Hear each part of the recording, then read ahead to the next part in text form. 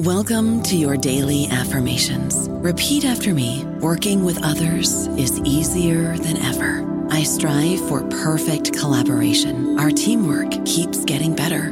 Yeah, affirmations are great, but Monday.com can really get you the teamwork you desire. Work together easily and share files, updates, data, and just about anything you want all in one platform. Affirm yes to start, or tap the banner to go to Monday.com.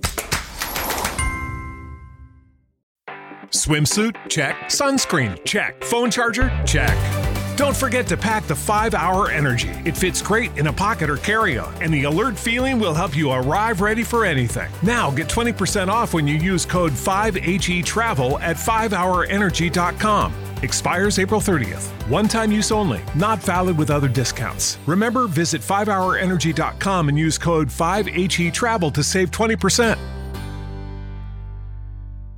Hello, everybody. This is Marshall Poe. I'm the editor of the New Books Network, and I'd like to tell you that we have a new and improved website. It has 2 new features that we think you'll love. One of them is a vastly improved search engine, so that when you type in keywords, you'll get a bunch of episodes really quick. The other is the ability to create a listener account, and in that listener account, you can save episodes for later listening, so you can create a kind of listening list. We think these features are neat, and we think you'll enjoy them. Please visit the site today.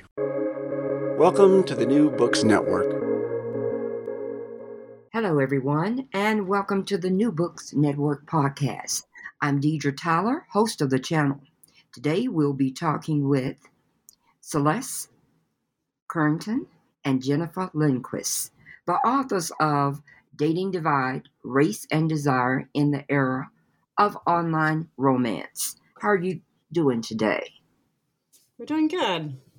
Doing well, thanks. Thank you for being on the program. I wonder if you could start by telling us a little about yourselves and how you got started on this project. Sure, I can start. This is Jen speaking. I would say this project got started many, many years ago. It was a class that I was teaching on race and immigration. And we spent a lot of time in the class discussing racial segregation in the United States and how it continues to be so pervasive, seeping beyond just neighborhoods, but also our school systems, churches, workplaces, and basically all the places that we socialize. And one of the big topics of discussion in that class at the time was, how can sort of this third space, the internet and digital technology, can that be sort of an agent of disruption to these high levels of segregation? And Ken, who is one of the authors on the book, later suggested the idea of, well, what about dating websites? How is that a way to look at impact, right? Could dating websites be a way of looking at how, we've had for so many years, for centuries, essentially, very low levels of interracial marriage. In the past, that was because of, anti-miscegenation laws, which were passed to keep people from different races from marrying and having sexual relations with each other, and then later due to segregation following the civil rights era. So the question is, would dating websites be a way to allow people to bypass these sort of very segregated and embodied spaces? So that's kind of how we came up with it. We were really interested in, beyond what people say, like the polite thing to say, what do people actually do? And that's was really appealing to us. We have all of this data. We can actually see what people do. And it would really, from a theoretical perspective in our discipline, it would enable us to sort of hopefully unpack the barriers to interracial relationships. Is it because of segregation, so people just don't have contact with each other to even get to know each other, to then end up dating and maybe getting married or cohabiting? Or is there, racial antipathy, racial preferences that are operating? And this enabled us, we thought, to really be able to separate those two things. So that's really how the whole conversation started. And then we ended up doing a lot of work on it and writing various papers, and then ended up, well, Celeste can talk about all of the interviews that we did. So that's my piece. Why is it important to analyze dating behavior in the 21st century by racial preference? Well, the legacy of slavery, what we argue in this book, it continues to haunt our erotic lives. So one of the things that really interests us is that intimate life is so often not a part of the discussion around racial inequality in this country.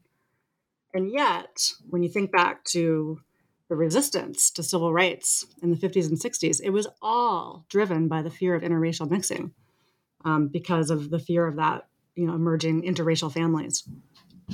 But when we talk about racial inequality today, we tend to focus on the really immediate outcomes like economic inequality, police murders and brutality, prison industrial complex, et cetera.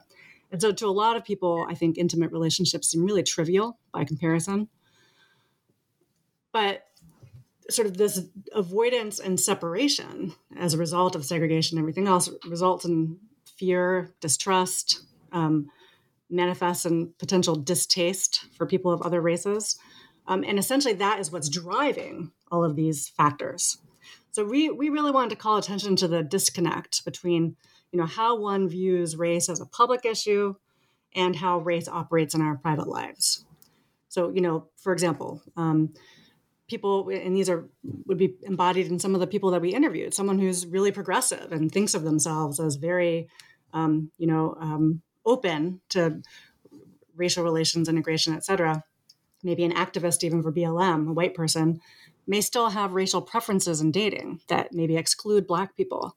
And so in the way that people are able to make this sort of separation is it's this unconscious way of thinking of this is a personal decision. It's not collected to the political, right? And so it's easier to identify racial injustice in society than looking inward.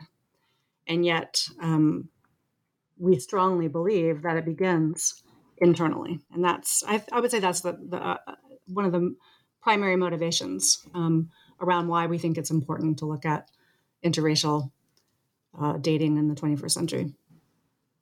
And there's lots of other reasons too, but that's just one of them. Yeah, and also I'd like to add that one argument that we make in the book is that we can learn a lot about interpersonal relationships by looking at interracial and specifically dating behaviors and patterns and feelings about dating. So again, the question is, I think at least what we argue is that some of that kind of individualized meaning that participants make around who they are interested in dating or not, who they want to connect with on an app or not, can also connect to other kind of social processes in their private networks. So for example, their friendship groups, the people that they're willing to invite over, to the people that they kind of hang out with their children.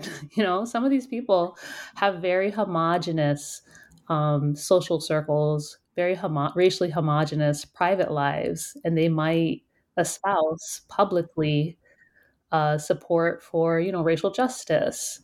And so we just want to confirm that a lot can be gained when we think about dating and how race operates in our private lives. So it's not just about dating. It's about dating, but it's not just about dating too. Some of the same narratives that people use about just who they kind of want to hang out with can also relate to this idea of personal preference. Tell us about the survey in your book and who's included. Oh, so do you mean the data for our book? Basically, we have millions and millions and millions of online dating interactions and profile information from a online dating website. And we analyze all of that. So we're able to look at what people say their preferences are and control for all other kinds of factors, such as attractiveness and socioeconomic status, education, et cetera. And we're able to analyze actually how they interact with other daters and focus on race.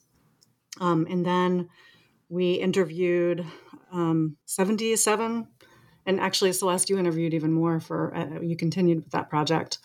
But 77 different daters of many different sexual preferences and races, et cetera. these interviews lasted generally about an hour and a half to 2 hours. And so we brought all of that data in to help us make sense of the large data set of statistics that we had. And then we also did a lot of archival research for this book. You talk about the Cheerios commercial and the backlash. What does that tell us about the acceptance of interracial marriages? Well, I think it shows, interestingly, the Cheerios commercial came out during a time in which kind of like this larger narrative around interracial partnerships was that, they're part of the future, that we're in this more kind of, I don't want to say post-racial, but we're in a more perhaps racially harmonious phase of society, that we've moved beyond, for example, some of the issues of the past. So of course that was, I guess, that's been the way that interracial couples have been conventionally thought of as going beyond race or kind of reflections of change. But when the commercial came out, we kind of saw that that might not be the case, that there's clearly prejudice, bias against interracial couples, distrust, hate, racism that they experience. So yeah, I think that situation really showed the contradictions in interracial partnership that we know, for example, and it kind of ties into our project, that we know, for example, that interracial partnership has increased more so than the past, certainly after 1967, once anti-miscegenation laws were struck down, alongside increased immigration, et cetera. And so we know, we are in a different moment, but at the same time, the contradiction is that they still face, violence and discrimination. And also, just to contextualize the Cheerios commercial, that's just one of many that we reference in the book. And the idea here is that, the internet is really interesting because it's able to tell us what people's deeper, maybe not always expressed feelings are. And so this is just one example, but for those in the audience who may not remember the commercial, it was a multiracial family having breakfast, eating Cheerios, obviously, with children, multiracial children. And I think it was like a Black mother and a white father. And while most of the comments, I think it ended up on YouTube after it was popular on TV for a while. And it's the online comment sections where you saw the really, really toxic expressions of racism and hate. And in large part, this reflects one of the things that we study throughout the book and still study today, and that is the online disinhibition effect.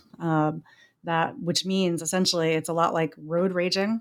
People behave in ways that they never normally would face-to-face due to anonymity, lack of accountability in the online world. And that's where you find, among some individuals, the high levels of misogyny, racism, et cetera, coming out. So in some ways, the internet has been a real wake-up call to society, because we're seeing what maybe we always knew existed, but we're seeing it and we can't deny it. We can't deny that there are high levels of hatred around many topics, but in this case, interracial families and interracial interactions.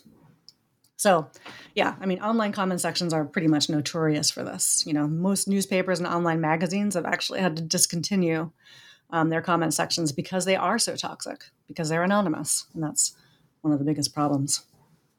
You talk about digital sexual racism. Can you explain that to the audience? Yeah, sure. So digital sexual racism, the way that we conceptualize it in the book, it's kind of an offshoot of sexual racism, which is something that's been studied for quite some time within the field of sociology, but also other interdisciplinary fields as well.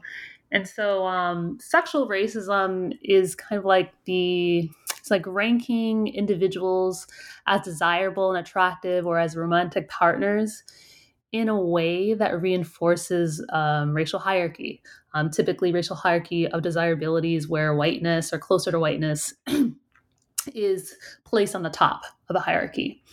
But what we argue is that with online dating, with kind of the new technology inherent in online dating, within the context of kind of not seeing race or the rise of what we call colorblind racism, neoliberal colorblind racism, as well as within the context of consumerism,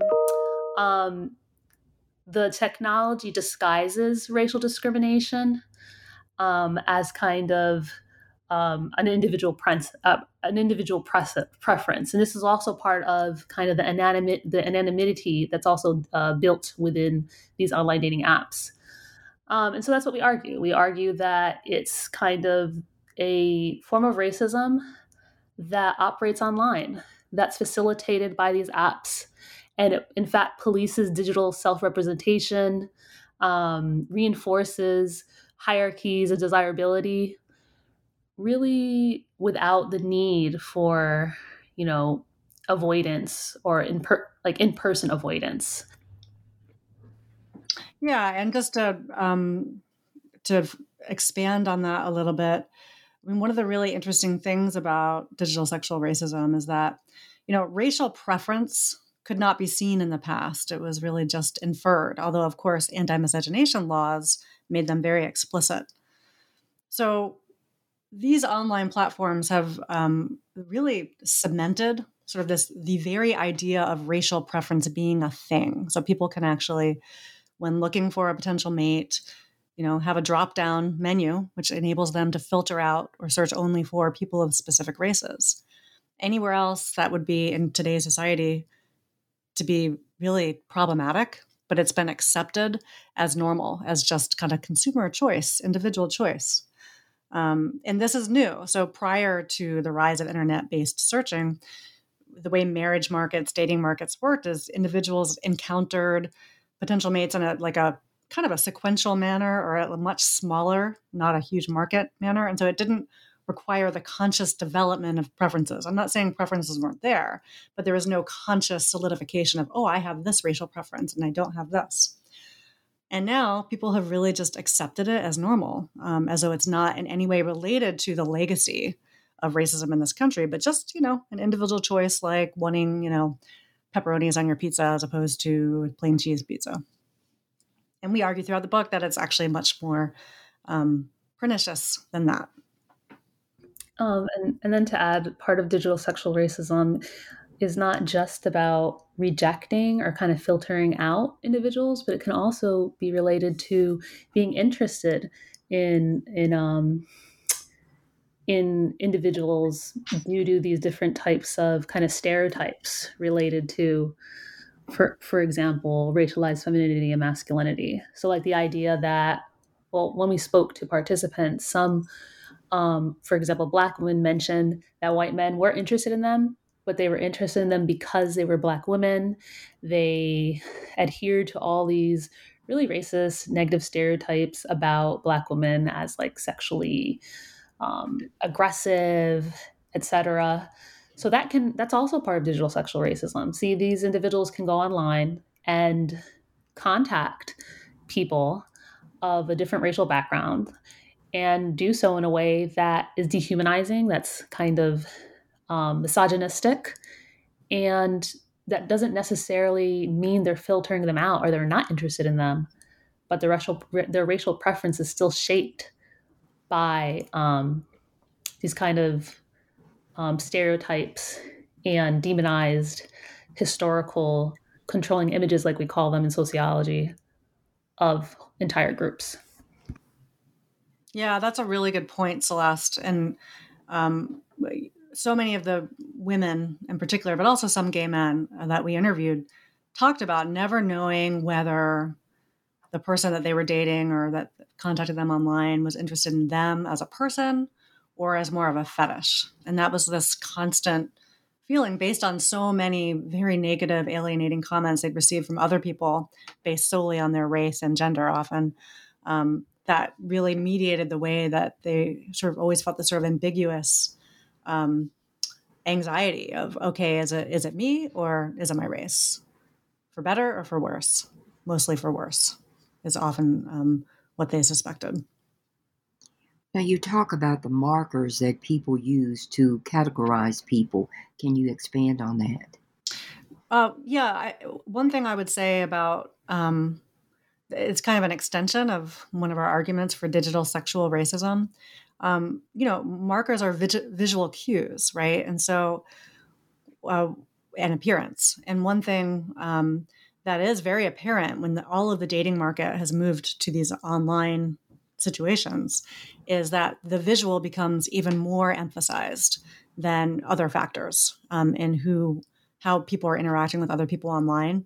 And that's another way that in some ways this new form of racism shows that people are even more hyper-focused in on appearance, which is also related to skin tone and phenotype, et cetera. But generally, markers, in social scientists who study assortative mating, I would say the primary predictors of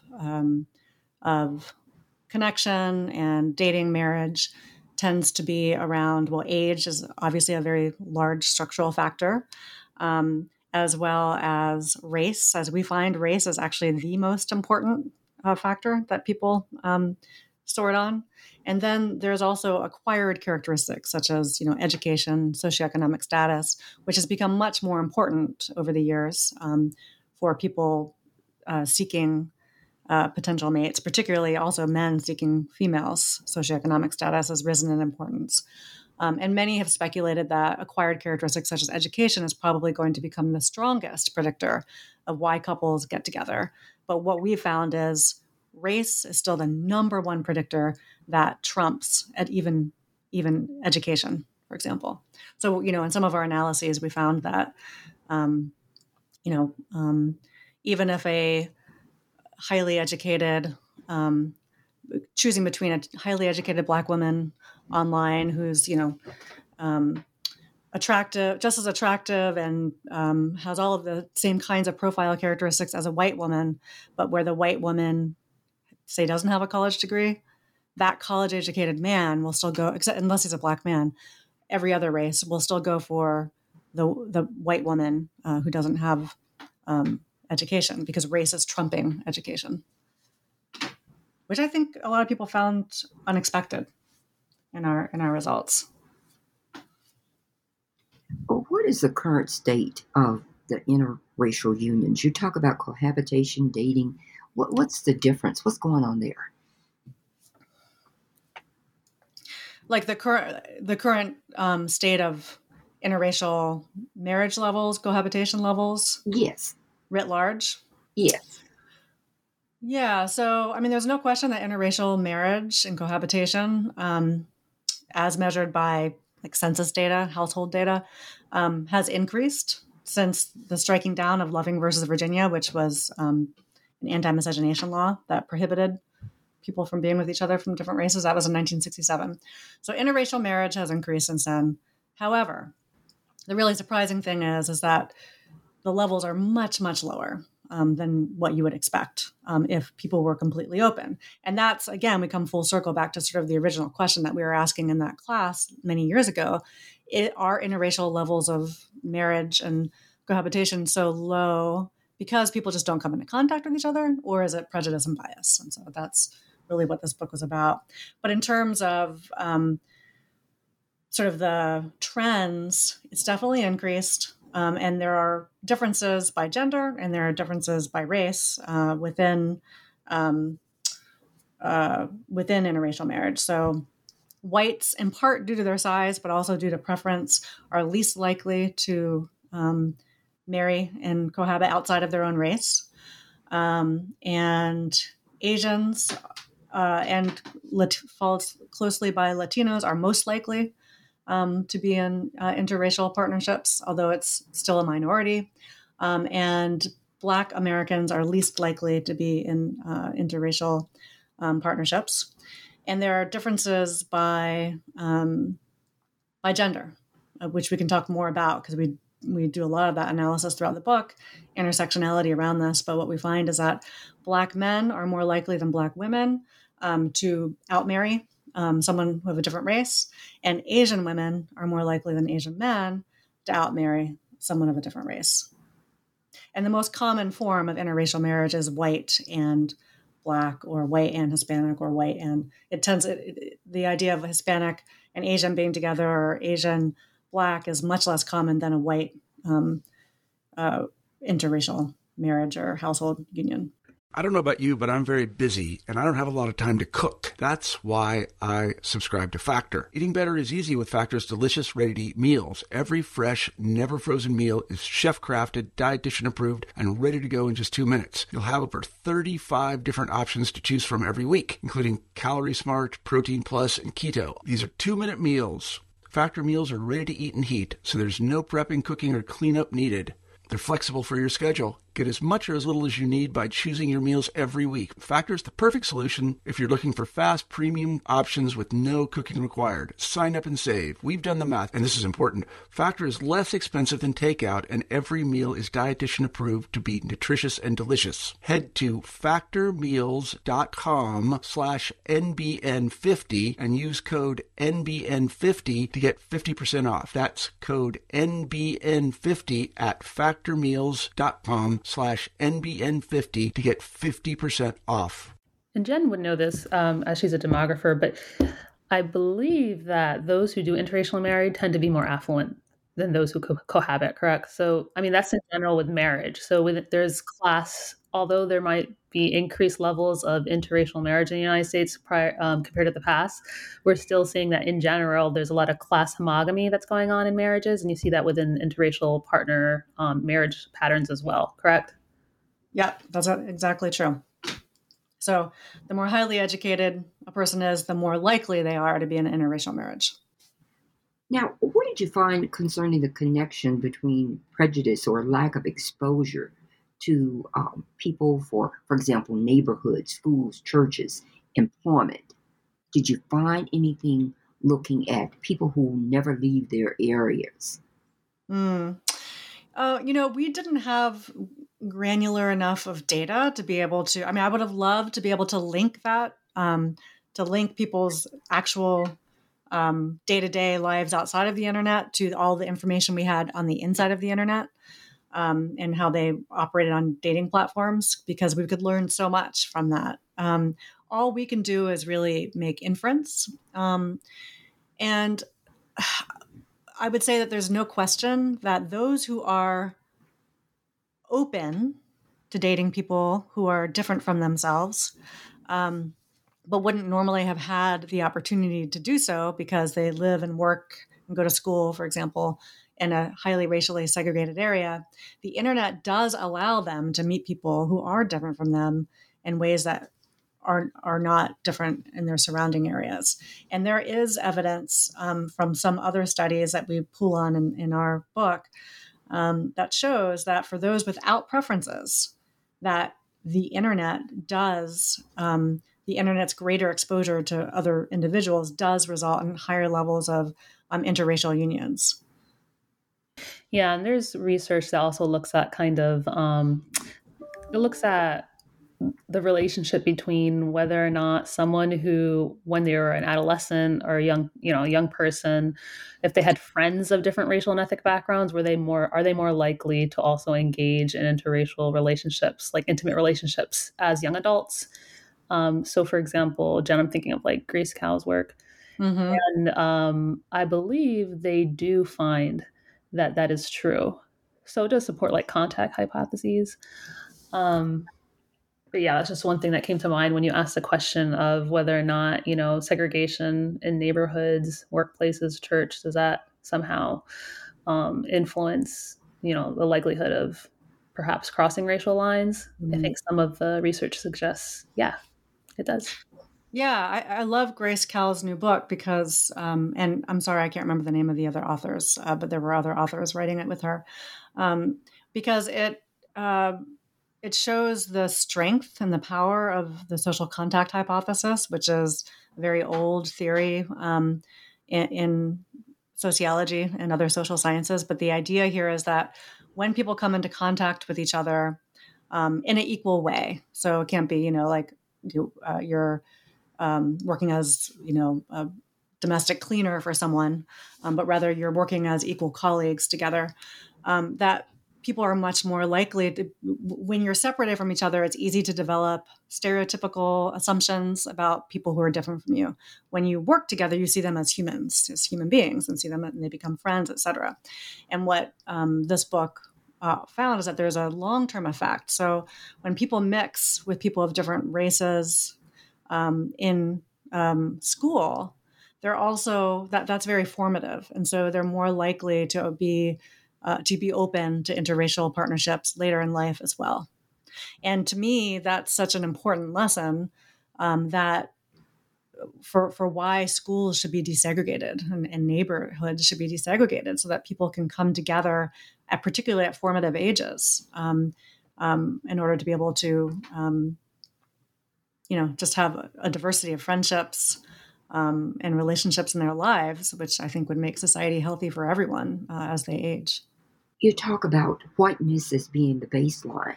Explain, what did you find with the beauty standards that people are embracing? Sure, Jen, do you want me to? Yeah, why don't you take that one? Yeah, so what we found, I think answering this question requires that we consider what the kind of BIPOC, the respondents of color mentioned in terms of beauty standards and their experiences negotiating beauty standards. In general, what we found is that many people of color either professed so that they experienced, so for example, people of darker complexions experienced kind of the devaluing of their skin tone within their communities at times, within their own families at times. And they also mentioned how like the media represented what is beautiful, what is attractive as something that is closer to European features or close or lighter, not necessarily white, but also lighter. Okay.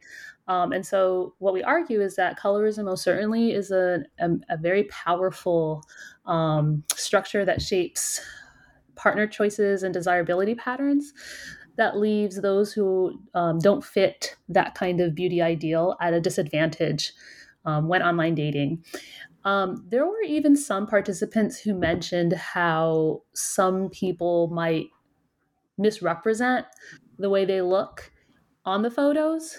So, for example, there were study participants that mentioned, well, I thought this one person looked like this, but then when I actually met them in person, like they clearly tried to make themselves look lighter on their photo. Like that was a misrepresentation. And so, yeah, I think this is just a good reflection of how color matters, right? How color really matters in addition to race, that the colorism and racism both intersect together to shape the experiences of so many people who are using online dating apps. Now, you talk about the Atlantic Monthly article, 1956. Tell us why that article was important in showing the progress of race relations. Oh, yeah. So we referenced that article in the book when we were doing kind of a historical background. And that kind of goes back to our point that today people often think of one's intimate choices having really nothing to do with racialization or institutionalized racism, right? They think of it as just an individual choice. This article was written by a white segregationist from the South in the 50s. And he was basically, the article was a polemic against school integration and saying, you Northerners, you will find out the problems that will happen as a result of this. Your daughters will be marrying Black boys and blah, blah, blah. You don't realize the harms of school integration. And what this really shows, and the point that we were making is, at its heart, racism in the United States really comes down to fear of interracial romance and family making, because that is seen as an affront to, white networks of wealth resources. It can dismantle, essentially white supremacy in many ways by the burgeoning of multiracial families.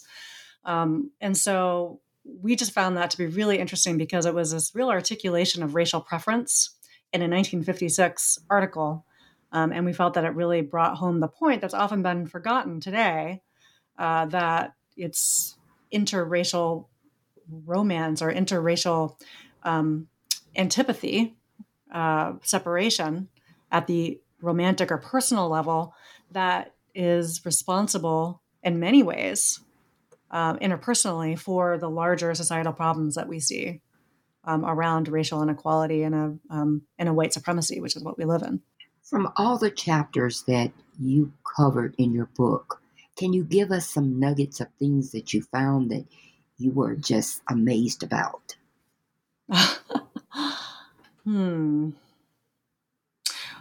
Well,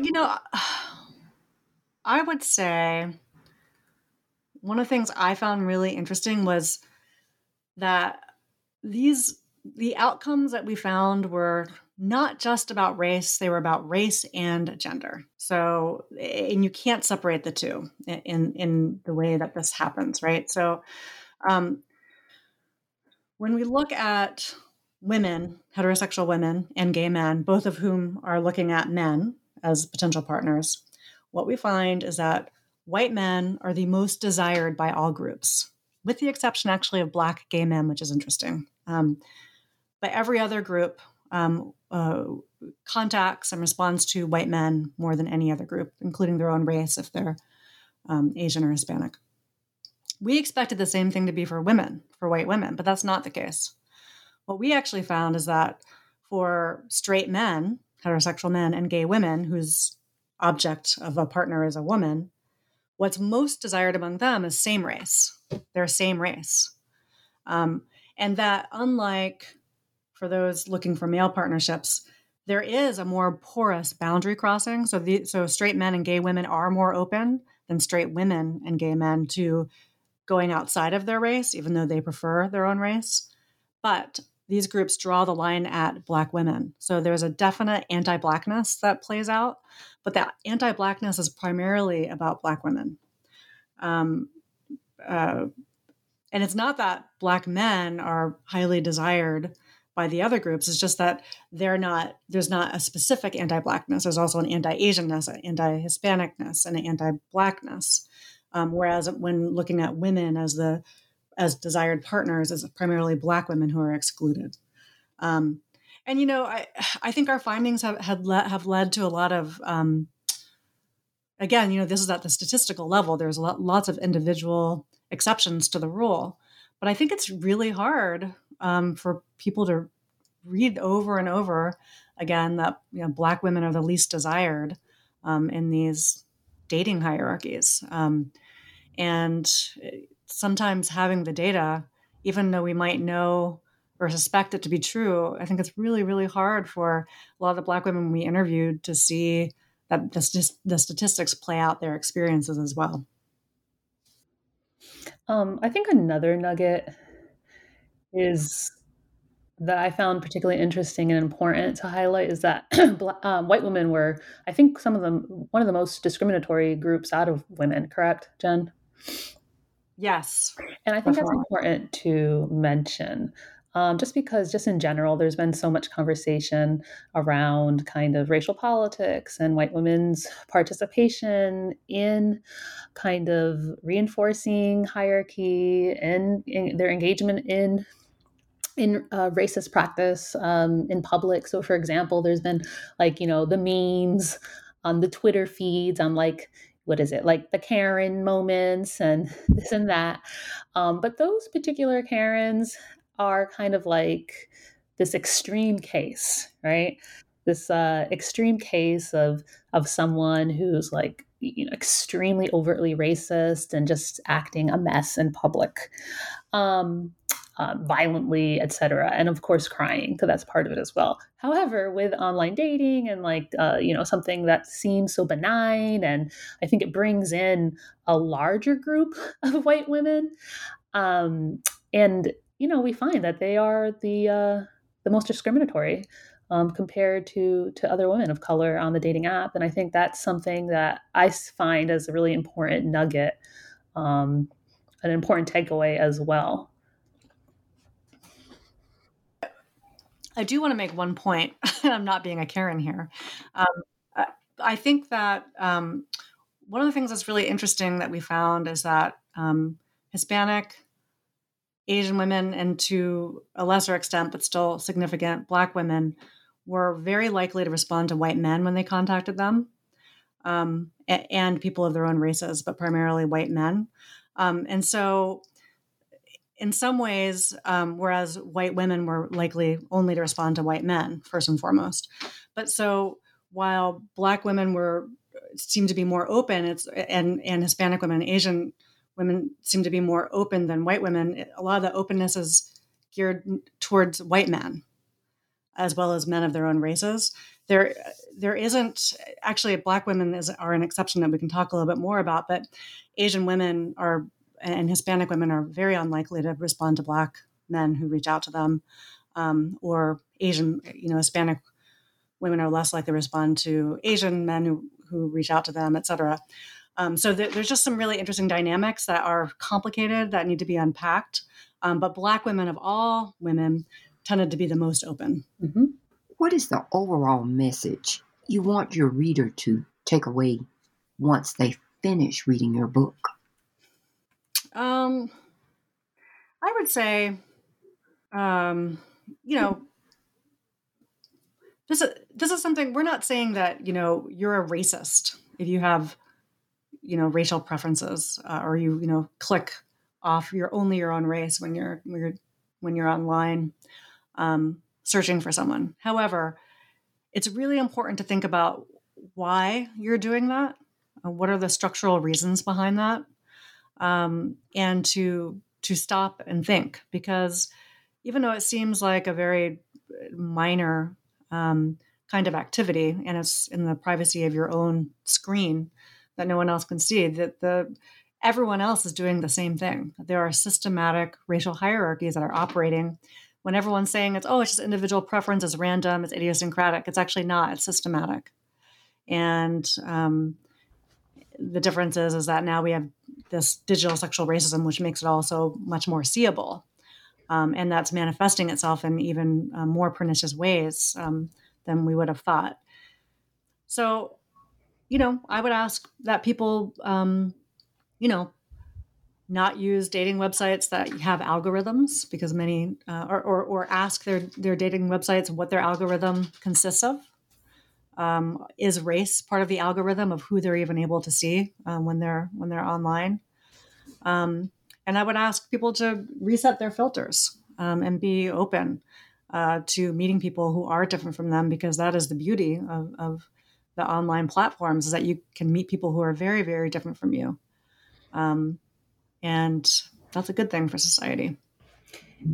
Yeah, definitely. As sociologists, we're always trying to, I guess, get our students, get the public to move beyond this kind of individual way of thinking about racism. So, racism as kind of, the psychological disposition, this bad apple situation, the Karens who are running around, but rather, as Jen said, racism is in fact systemic. So, for example, racial preferences are related to, larger social issues, social forces that shape those preferences, that impact, that shape our perceptions of entire groups of people, that might shape people's belief, for example, that for some reason Latina women are just so extra, hypersexual, again, related to the media, related to all these different kind of social control institutions that propagate negative images about entire groups of people. And so going back to what we can do, I think, perhaps working on the algorithm could be something, but also I think, the dating companies can do more. More aggressive steps need to be taken to immediately stop these users who are acting violent towards people through racist misogyny. Some research also, I believe, reports that dating apps are not doing enough to protect LGBTQ people, users who are in areas that are like actively hostile to those people. So these companies do have a tremendous amount of influence in kind of designing how daters approach one another. And I think they can become far more socially conscious. They can take the lead in educating their users about digital sexual racism. They can also do more to protect people's privacy and safety, for example, through ensuring encryption, maybe. And they also can take a lead in maybe hiring more diverse employees that take this socially conscious approach at all levels, including in design. And there's a lot of amazing work that's doing this now, actually thinking about kind of more racially just algorithms, etc. But I think an argument that we make at the end of the book really is that all this will matter so much more if we also work to dismantling kind of these intersectional oppressions in our everyday lives, in our neighborhoods, in our schools, in our workplaces.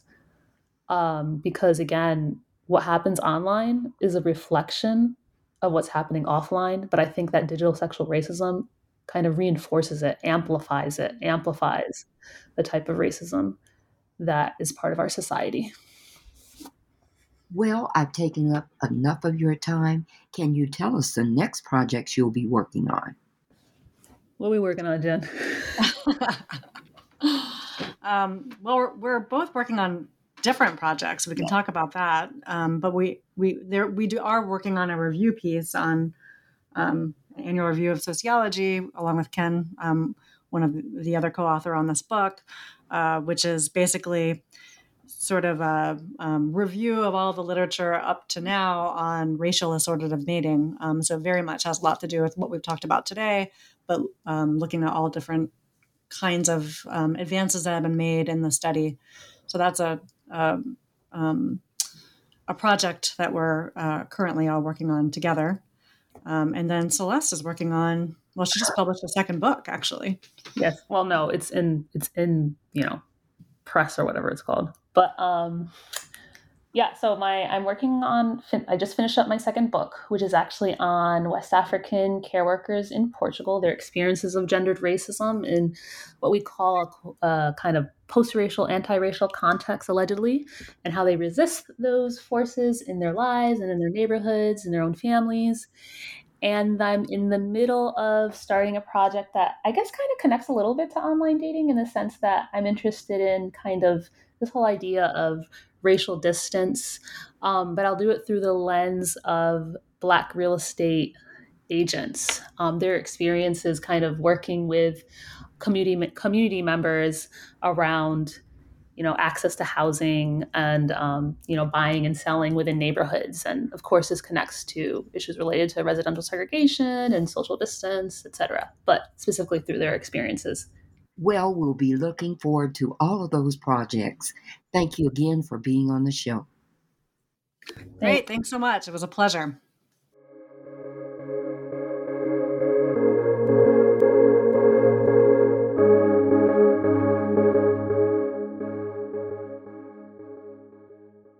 With Lucky Land Slots, you can get lucky just about anywhere. Dearly beloved, we are gathered here today to... Has anyone seen the bride and groom? Sorry, we're here. We were getting lucky in the limo and we lost track of time.